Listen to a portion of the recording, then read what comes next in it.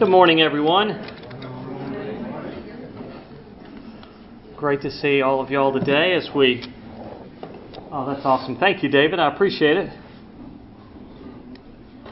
Hope y'all are doing well today. Let me offer a prayer as we make our way here. Heavenly Father, we give you thanks and we give you praise for this glorious day today. And we give you thanks and praise as well that you've given us this opportunity to gather together as the body of Christ. And we certainly pray that you'd be in the midst of us and that you would not simply be in the midst of us, most gracious God, but that you would speak to us. And speaking to us, you would give us the life which is made available in you alone. And this we ask now in the name of your Son, who is Jesus Christ our Lord. Amen. So the title for today is So Shines a Good Deed in a Weary World. Class, anyone remember where that's from? Exactly. Not Shakespeare. Not Portia. So Shines a Good Deed in a Naughty World is Merchant of Venice. A little takeoff, exactly. Good old Willy Wonka. I'll tell you how we got the title. They asked me 3 weeks ago for a title for this class, and I said, that sounds like a good title. And in the succeeding weeks, we'll have a class to go along with it. So, but anyway, but also, I'm going to show a clip here in just a moment. But you know, one of the things, as y'all are well aware, one of the blessings that I have is to work as a pastor within the congregation. And obviously, the tremendous blessing of that is it's the full spectrum, isn't it, of the human condition and the full spectrum of life. And again, what a tremendous blessing I know for me personally, but not just for me personally, but for y'all as well. What a tremendous blessing when you are invited into people's lives and that when you share life and faith together, whether that be the joys and the blessings of this life, whether that be the hardships and suffering and loss and trial and the full spectrum of the human condition, and of course God being in the midst of and working in the midst of all of that. And so, but one of the things that certainly I see no small amount of is just, and it's not just in ministry, just in life. And again, this is not unique to me. Y'all are familiar with this as well. A lot of the weariness and a lot of the burden of this world. As I say, even in the midst of so many blessings, there's a great deal of weariness. There's a great deal of burden that goes along with life. And so what I would invite you along with me to look at this morning is basically, is there hope? Is there good news? Is there joy? Is there life in the midst of all of this? Where's the relief? And where is the hope in the midst of the weariness of this world? And start by showing you this clip, and perhaps you remember it. Great clip. Hit the source button. It keeps, for whatever reason, it keeps phasing me out here. Yeah, you keep talking to me. It's not helping. Thank you.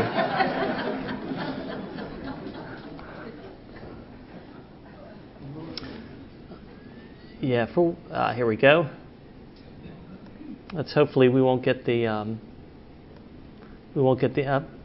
yeah. Just after a brief ad, we'll have the clip here. The clip is toward the end of the movie, which I'll probably remember. Skip ad. So much to do. Invoices, bills, letters. I must answer that note from the Queen.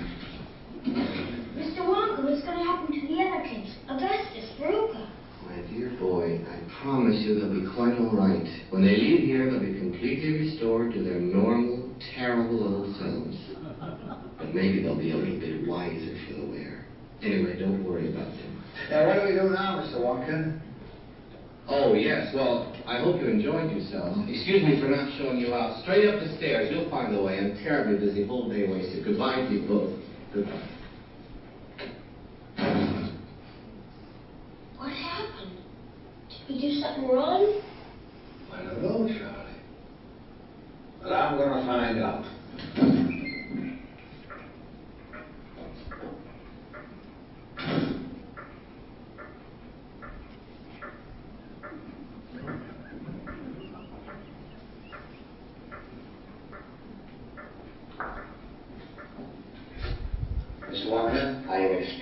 extraordinarily busy, sir. I just wanted to ask about the chocolate. The lifetime supply of chocolate for Charlie. When does he get it? He doesn't. Why not? Because he broke the rules. What rules? We didn't see any rules, did we, Charlie? Wrong, sir. Wrong. Under Section 37B of the contract signed by him, it states quite clearly that all offers shall become null and void if, and you can read it for yourself in his photostatic copy, I, the undersigned, shall forfeit all rights, privileges, and licenses herein and herein contained, etc., etc. Fax mentis incendium gloria cultum, etc., etc.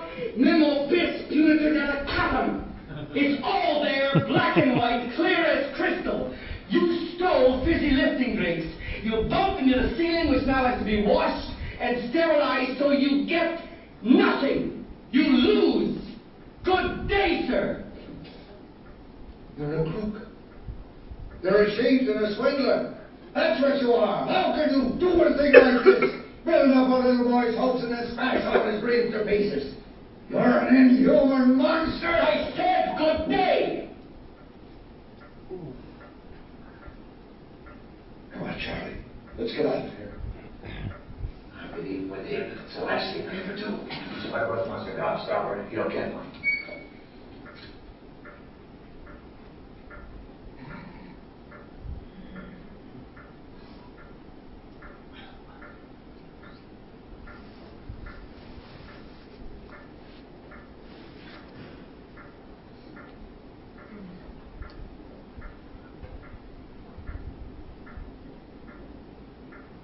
Mr. Wonka?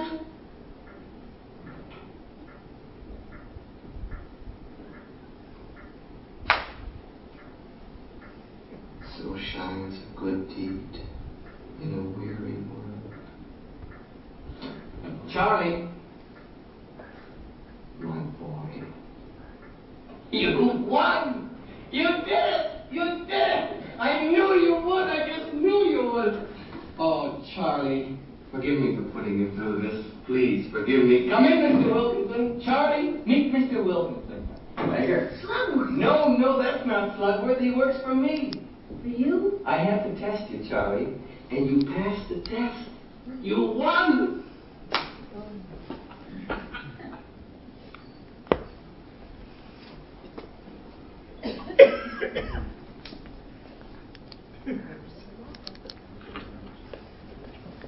Good old Charlie Bucket, Grandpa Joe.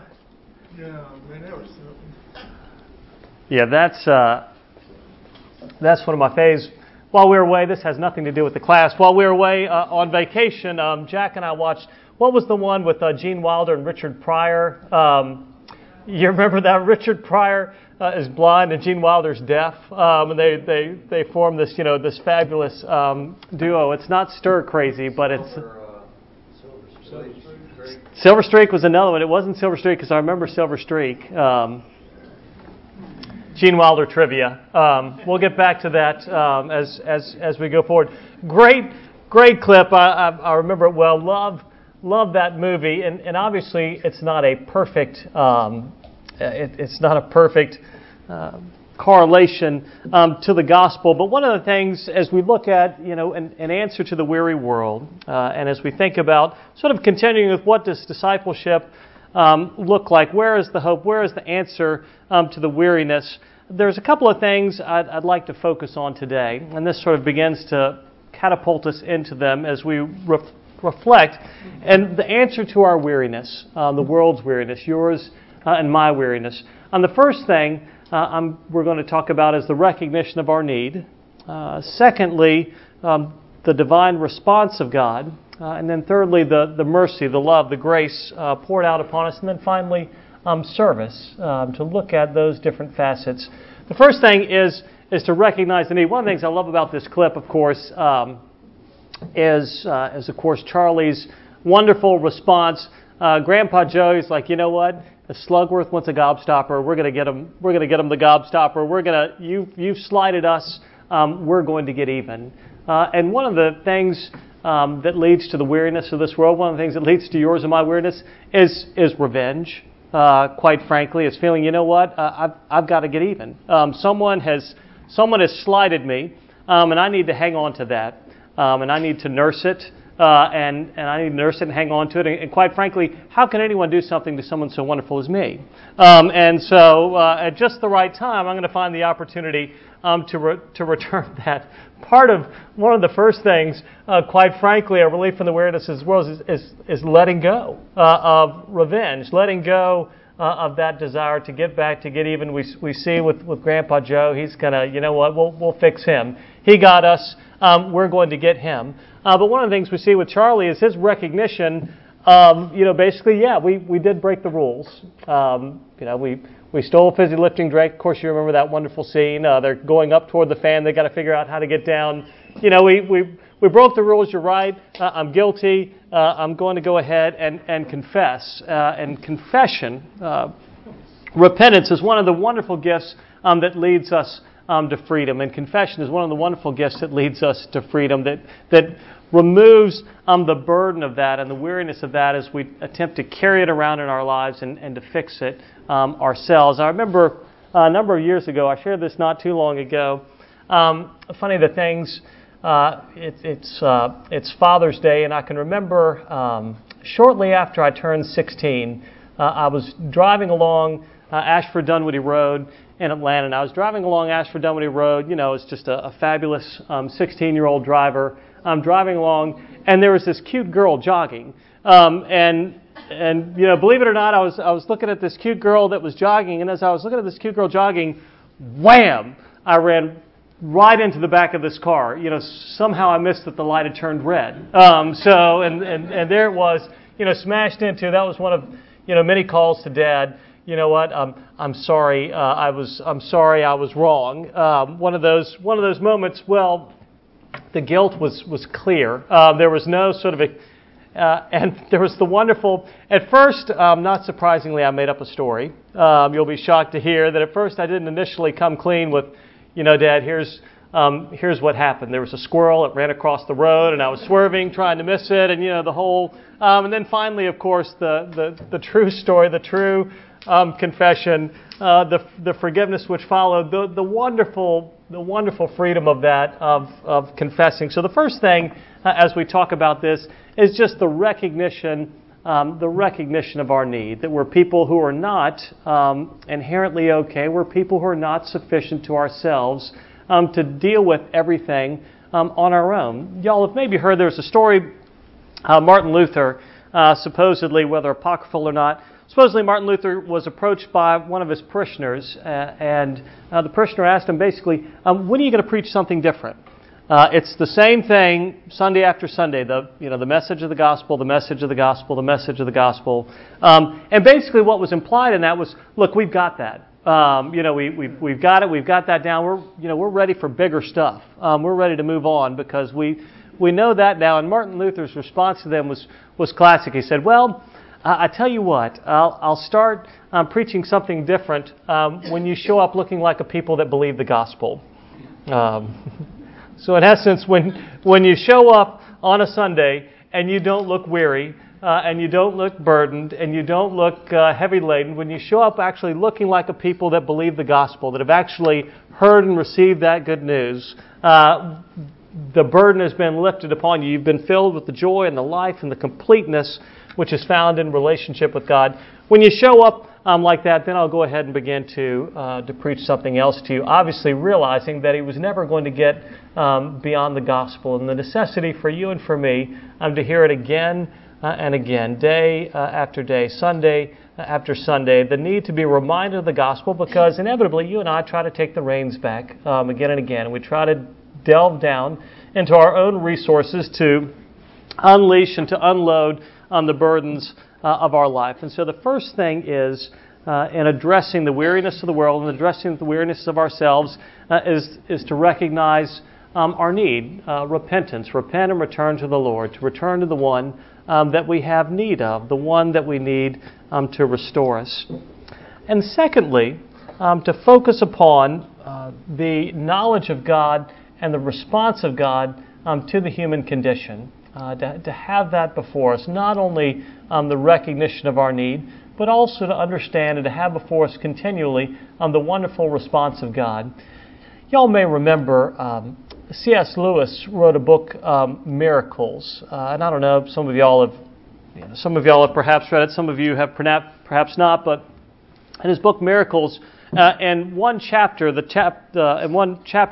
title of that chapter is The Grand Miracle, and in The Grand Miracle, he talks about the incarnation. He talks about God's identification with the human condition, God's coming down into the world. And I'm going to read to you a portion of that. I'll try not to make it overly long, but it's so fantastic. And he says this, Lewis writes these words. He says, in the Christian story, God descends to reascend. He comes down from the heights of absolute being into time and space, down into humanity, down to the very roots and seabed of the nature He has created.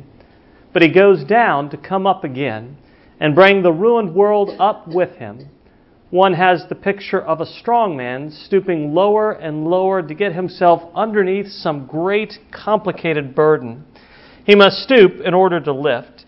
He must almost disappear under the load before he incredibly straightens his back and marches off with the whole mass swaying on his shoulders.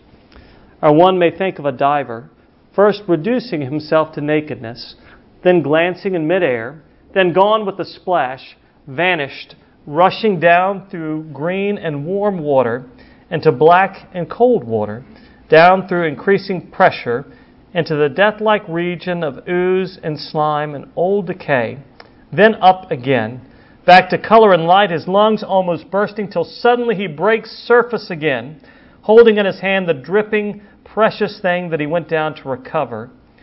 He and it are both colored now that they have come up into the light. Down below, where it lay colorless in the dark, he lost his color too.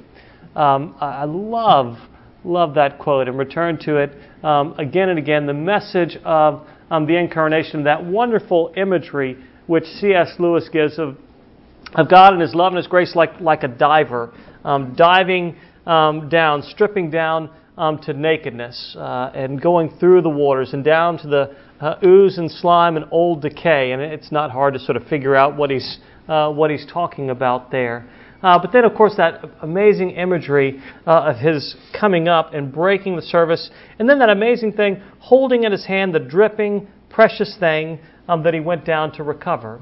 And that's part of the amazing message, is that you and I are simultaneously, we're the people in the ooze and the slime and the old decay. I mean, that's so much of what often dwells in our hearts and in our minds. And yet, we see God's full knowledge of that and not making light of that, not brushing it away, and yet seeking us as something precious that He might recover, something precious that He might save, something precious that He might restore. That amazing message of the incarnation of a God who seeks us in order that we might be restored. That wonderful message of a God who actively recognizes our need, and not only recognizes our need, but also responds to our need as well by taking on human flesh and blood. And one of the things, and it doesn't immediately remove us from the challenges of this world, but one of the things that we know is that we have a God who's intimately familiar with those challenges. And we have a God who's intimately familiar with those trials. He's not distant or indifferent from those. And as I say, it doesn't immediately remove them, but we know unmistakably that in the midst of them we're not alone. And in the midst of them we have a God who fully and completely understands the condition of humanity, and not simply understands, but comes forth into the world that He might overcome it. Because it's one thing to have someone with you who understands and cares, and that's a great gift. But we have someone who does more than just sort of identifies and cares and understands. We have someone who's also able to redeem that situation, to remove us from that situation. We have one who is able to do both of those things, that wonderful, powerful realization, the response of God to you and to me, and the invitation to us to receive His mercy, the character of God. I don't know about y'all, and I'm sure you do, there's a number of scriptures that I'm just tremendously fond of, and one of them that as I was thinking about this today and reflecting and praying and thinking about this today, that addresses and shines what I believe light and hope into the situation of our lives and the situation of the human condition, is the end of Mark's Gospel. And at the end of Mark's Gospel, initially, I was not a big fan of the end of Mark's Gospel. And the reason I didn't like it was this, because I mean, that really matters, right, is what I think of it, my particular opinion on it. But what I didn't like about it, I just thought, well, that can't be right, because if you remember at the end of Mark's Gospel, basically we see that they basically are kind of scared and they run off, is in many ways the end of it. And of course, I wanted them to be courageous, full of faith, and you know what, we've got this, and we're on our way, and here we go. But it's a very different ending than what you would expect, and let me share it with you now. And we hear that when the Sabbath was passed, and this is 16, 1 through 8 is the portion that I'm reading to you. When the Sabbath was passed, Mary Magdalene, Mary the mother of James, and Salome bought spices so that they might go and anoint him. And very early on the first day of the week, when the sun had risen, they went to the tomb, and they were saying to one another, "Who will roll away the stone for us from the entrance of the tomb?" And looking up, they saw that the stone had been rolled back. This is a bit of an aside, but one of the things that gives tremendous credibility to the Gospels is the honesty with which they're presented. Because if in that particular time and culture, if you wanted witnesses to verify something, you wouldn't have used these three women to be your witnesses or to verify your account. And in the court system, you had to have sort of the agreement and the support of a man to sort of have that verified and to have that true. This is, if you were making it up, you wouldn't make it up this way. In essence, is what I'm trying to say. You would make it up much better. And instead, we have the honesty. Why? Because once they had seen the risen Lord, they didn't have to make up any stories. They thought, you know what, we don't have to dress it up and give it any power. It has power of its own. We don't need to instill power in it. It instills power to us and to our lives. And so they look, and they're, of course, what they expect to find is not the risen Lord, despite what He told them. What they expect to find is a body. And of course, they come, and the stone had been rolled back. It was very large, and entering the tomb, they saw a young man sitting on the right side, dressed in a white robe, and they were alarmed. And He said to them, "Do not be alarmed. You seek Jesus of Nazareth, who was crucified. He is risen. He is not here. See the place where they laid Him. But go, tell His disciples and Peter that He is going before you to Galilee. There you will see Him just as He told you." And they went out and fled from the tomb, for trembling and astonishment had seized them. And they said nothing to anyone, for they were afraid. "But go, tell His disciples and Peter that He is going before you to Galilee. There you will see Him just as He told you." And they went out and fled from the tomb, for trembling and astonishment had seized them. And they said nothing to anyone, for they were afraid. So as I say, at first I thought, well, wait a minute, that's not the way, that's not the way the story's supposed to end. Y'all remember the movie The Princess Bride? And he starts making it up, and the little boy's like, wait a minute, that's not how it's supposed to end. And that was kind of how I felt with this. This is not how it's supposed to end. Let me ask you this, and this is, we can have crickets or we can have a response here. But let me go ahead and ask you this question. Anything in particular stand out to you, the message that they're given to share with the disciples?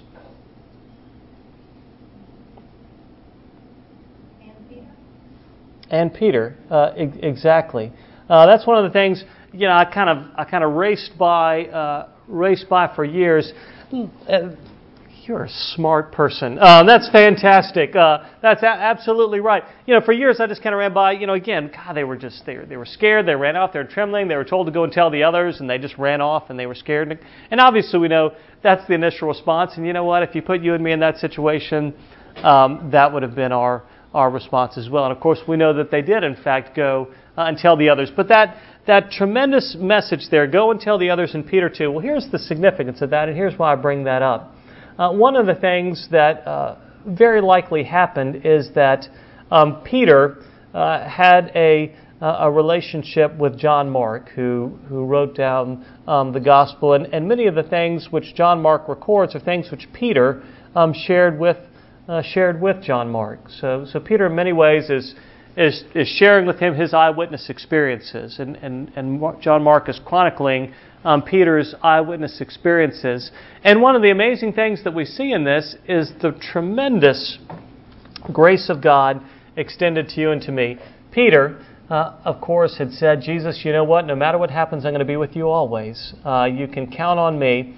And he was, in fairness to him, I feel certain that you and that I would not have done any better. But was it just he absolutely failed to do anything that he said he was going to do. You know what? I'll be with you always. You can depend on me. I've got your back. Don't worry about it. Even if I have to die, I'll be with you always. And of course, he was terrified. He was afraid. Not only did he pretend he didn't know Jesus, but he denied him vehemently. He basically brought a curse down upon himself to deny any relationship with Jesus.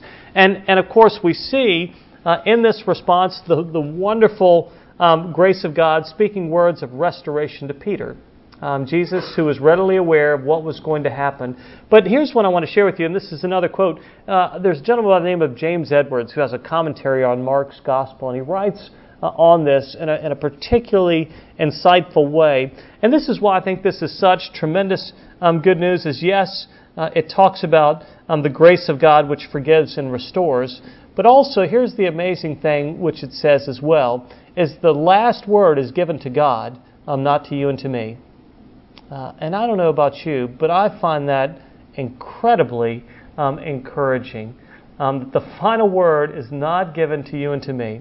The final word is not given to our performance. The final word is not given to our perfection. The final word is not a matter of how we measure up or don't measure up. God speaks the final word in His death and His resurrection.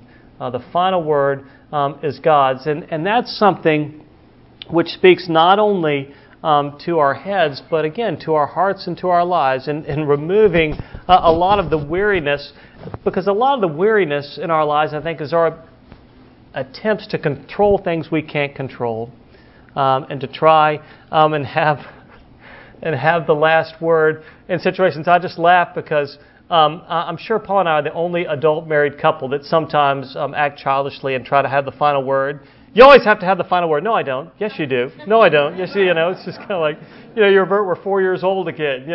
See, I told you, you're wrong. And so it's just kind of, but we try to have the final word in situations in our lives. We try to control things which are beyond our control. We want to know and we want to sort of grasp every facet of it. But yet the amazing, freeing thing for you and for me is that in God's divine response to the human condition, He speaks the last word, and that should fill you and me with tremendous hope. Let me read to you what Edwards has to say about that particular verse which I just shared. The angel's final word to the women is, tell Jesus' disciples and Peter he is going ahead of you into Galilee. There you will see him just as he told you. This announcement, a fulfillment of 14:28, is a remarkable word of grace and encouragement. The flight of the disciples, even Peter's pitiful denial, have not been the last word. It is not given to human beings to speak the last word. The last word belongs to the risen Lord. I am going before you. The first act of Jesus' ministry was the calling of 4 fishermen into community with Himself, and the first word of the resurrected Jesus is the reconvening of the same community of disciples. The announcement of the angel is not one of deserved blame, but a promise of gathering and going before them. God completes His plans for the church despite human failure. If the word of grace from the resurrected Lord includes a traitor like Peter, readers of the gospel may be assured that it includes those of their community who have also failed Christ. I'll read that last one again. So great. The announcement of the angel is not one of deserved blame, but a promise of gathering and going before them. God completes His plans for the church despite human failure. If the word of grace from the resurrected Lord includes a traitor like Peter, readers of the gospel may be assured that it includes those of their community who have also failed Christ. A wonderful word of encouragement to you and to me, that the final word is not ours. The final word is God. A wonderful response, a wonderful word of hope, a wonderful word to address the weariness which we so often experience. To know that you and I are called to be people who live in relationship, people who serve, but people who one cannot control and don't have to control the final results. That's left to God. And that frees you and I up to serve. It frees you and I up to go. It frees us up to move forward. Why? Because we're called to walk with Him who controls the end results, rather than thinking, you know what, you and I have to do it.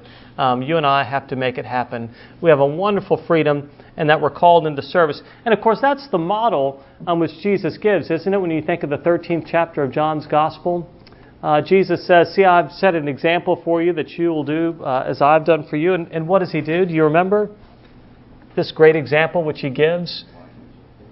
He washes their feet. He takes the role of a servant. It's in service. That we find our freedom as well. It's in our service to Him and in Him. And then finally, I'm going to share one final portion of Scripture with you, and it's from the 14th chapter of John's Gospel. And of course, one of the things which you probably think of right off the start as you think of the 14th chapter of John's Gospel is, of course, Jesus' words. I'm going before you to prepare a place for you, that where I am, you may also be. That, obviously wonderful words of promise. And then He says, if it were not true, I would have told you. But I go before you to prepare a place for you. In my Father's house are many rooms, He says. But as it goes on, He tells them at first, at the start of that, let not your hearts be troubled. Believe in God, believe also in me. He tells them that because obviously He has told them that He's going to be rejected and that He's going to be crucified. And so He necessarily speaks those words of encouragement to not let their hearts be troubled, to believe in God, to believe also in Him. But Jesus goes on to say this. He goes on, and this is 14:18. Jesus' promise as He's going to the cross, and it's a promise to them, it's a promise to you and to me as well, is that He will not leave us as orphans. That's the word He uses in John 14:18. I will not leave you as orphans, I will come to you. Yet a little while in the world will see me no more, but you will see me because I live, you also will live. And that day you will know that I am in my Father, and you in me, and I in you. Whoever has my commandments and keeps them, he it is who loves me, and he who loves me will be loved by my Father, and I will love him and manifest myself to him. And he goes on and says these words, these things I have spoken to you while I am still with you, but the Helper, the Holy Spirit, whom the Father will send in my name, He will teach you all things and bring to your remembrance all that I have said to you. Peace I leave with you, my peace I give to you, not as the world gives do I give to you. Let not your hearts be troubled, neither let them be afraid. Jesus' promise is, of course, the promise of the Holy Spirit that He will not leave us as orphans, but that He's going to come to us to be with us. So the amazing word which is given to us is that He will come to us and give to us a peace greater than anything that the world can give, the understanding that He's with us. But let me finally say this. He promises peace, but here's the reason that we have peace. I mean, one, obviously because He's with us, but also the word which is translated helper is paraclete. And what the significance of that is this. Paraclete in essence means a representative. It's a legal type terminology. It's someone to be our advocate, someone to be our representative. And in essence, someone to not only be with us, but someone to go before us, represent us, and to deliver us. And so that's the amazing thing which we're told about the character of God in relationship with you and me. It's a God who knows us all too well, and a God who seeks us in His love and His grace, who both understands the trials and the challenges of the human condition, but doesn't just stop with understanding, but moves on to redemption and to restoration, to extricate us from that situation, to give us hope and to give us assurance. And a God who promises to be with us always, who will not leave us as orphans. We won't be forgotten. We won't be forsaken. But He will be, yes, with us, but also He's going to be our advocate, the one to represent us, the one to go before us. That's the assurance which is given to you and to me. So I hope we hear that good news of a God who in His love and His grace both shines His light on the weariness of this world, but also responds with power and with mercy that you and I might be restored. And as we hear that, let us pray. Father, thank you that you know full well the challenges of our human condition you've identified with us, but also you've come to ransom and redeem us, most gracious God. Pour out your Holy Spirit upon us, I pray, that we might know your peace which passes all understanding, and that we might know that you are our advocate, and that we would have a joy and a hope and a freedom and assurance that's based not in ourselves, but in who you are in relationship with us. And that I pray in your name, Father, Son, and Holy Spirit. Amen.